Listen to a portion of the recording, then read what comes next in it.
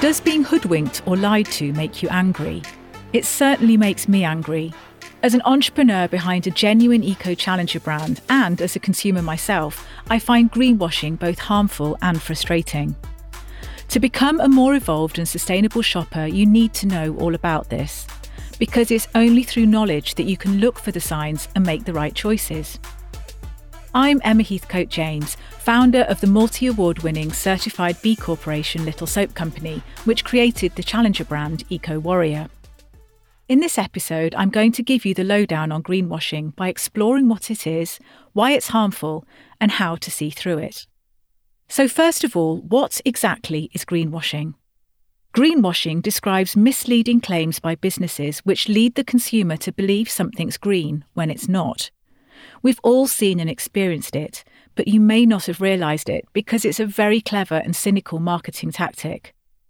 According to government sources, a global sweep found 40% of firms' green claims could be misleading. Greenwashing practice varies widely. Sometimes it's implied a product's green through the design and the branding. It's a clever way of tricking your brain.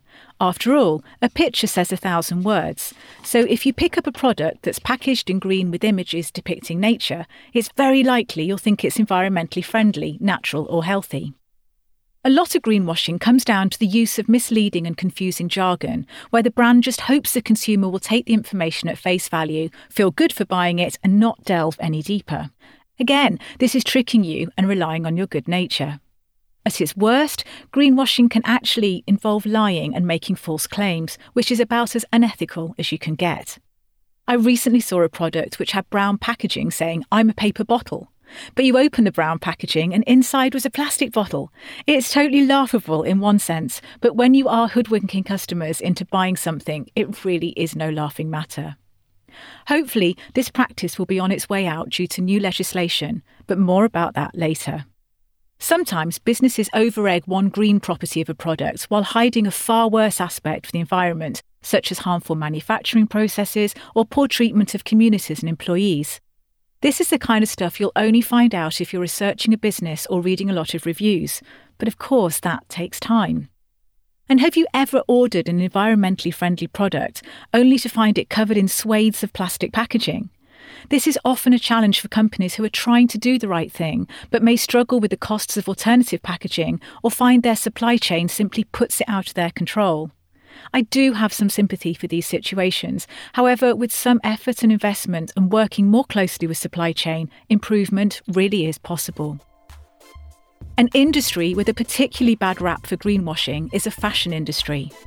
High street fashion relies on a high turnover, but the concept of fast fashion is now fast going out of fashion. So to react to this, many fashion houses and brands have tried to imply their clothes are sustainable and a good, ethical, environmentally friendly choice. However, this practice has come under considerable scrutiny and, of course, criticism. A report by the Changing Markets Foundation revealed 60% of the environmental claims on high street fashion brands' websites could be classed as unsubstantiated and misleading. And as reported by sustainable media brand Edie, across the brands, 39% of products assessed made sustainability-related claims such as recycled, eco, low impact or sustainable. When the foundation assessed whether these claims stood up against the Competition and Market Authority's new guidelines on avoiding greenwashing, 59% did not. This is a pretty poor show for an industry which often targets their messaging at the young, an audience who have been shown to really care about the environment, but thankfully an audience who we know research companies prolifically, something we all need to learn from. You may be wondering, why is greenwashing such a big deal? We know the advertising used by many brands needs to be taken with a pinch of salt. If most of the perfume adverts were to be believed, we'd all be irresistible and living glamorous lives after just one spray. But when it comes to false claims about the green properties of products, it really is a serious problem, because it's our whole planet that's at stake. We're all aware of the climate crisis and the enormous issues caused by pollutants, plastic, landfill issues and our own health and well-being.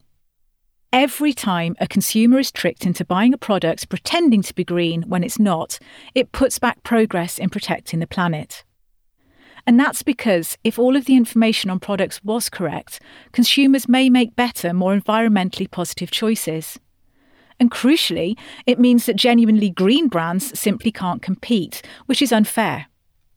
Eco-challenger brands face higher costs due to the research they carry out, innovation they invest in, better quality ingredients they use, and high standards of ethical practice that they commit to in running their businesses.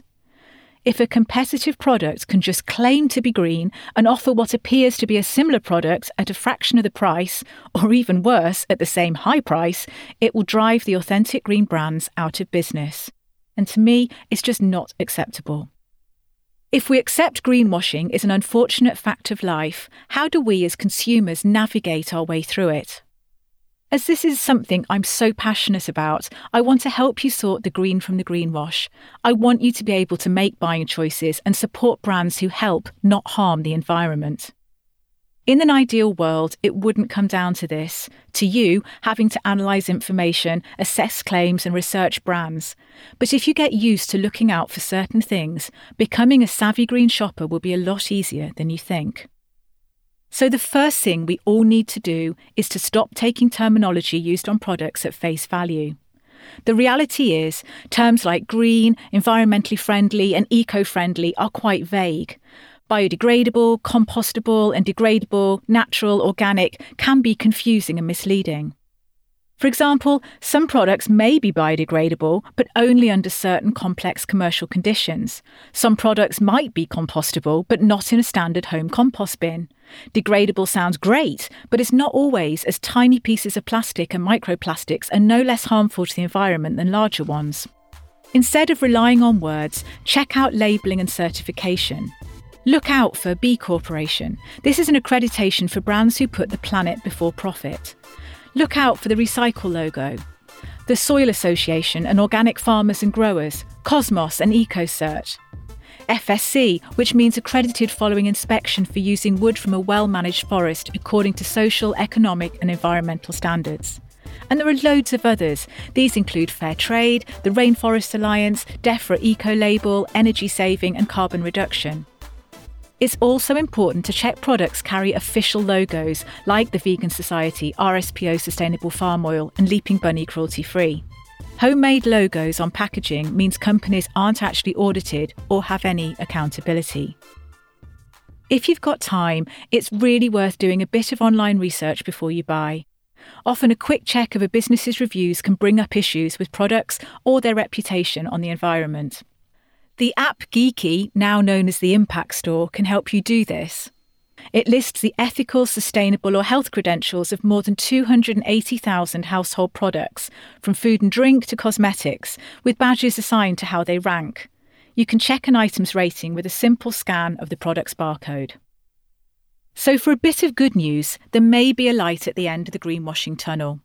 A government statement made on the 20th of September 2021 should give greenwashing the red light.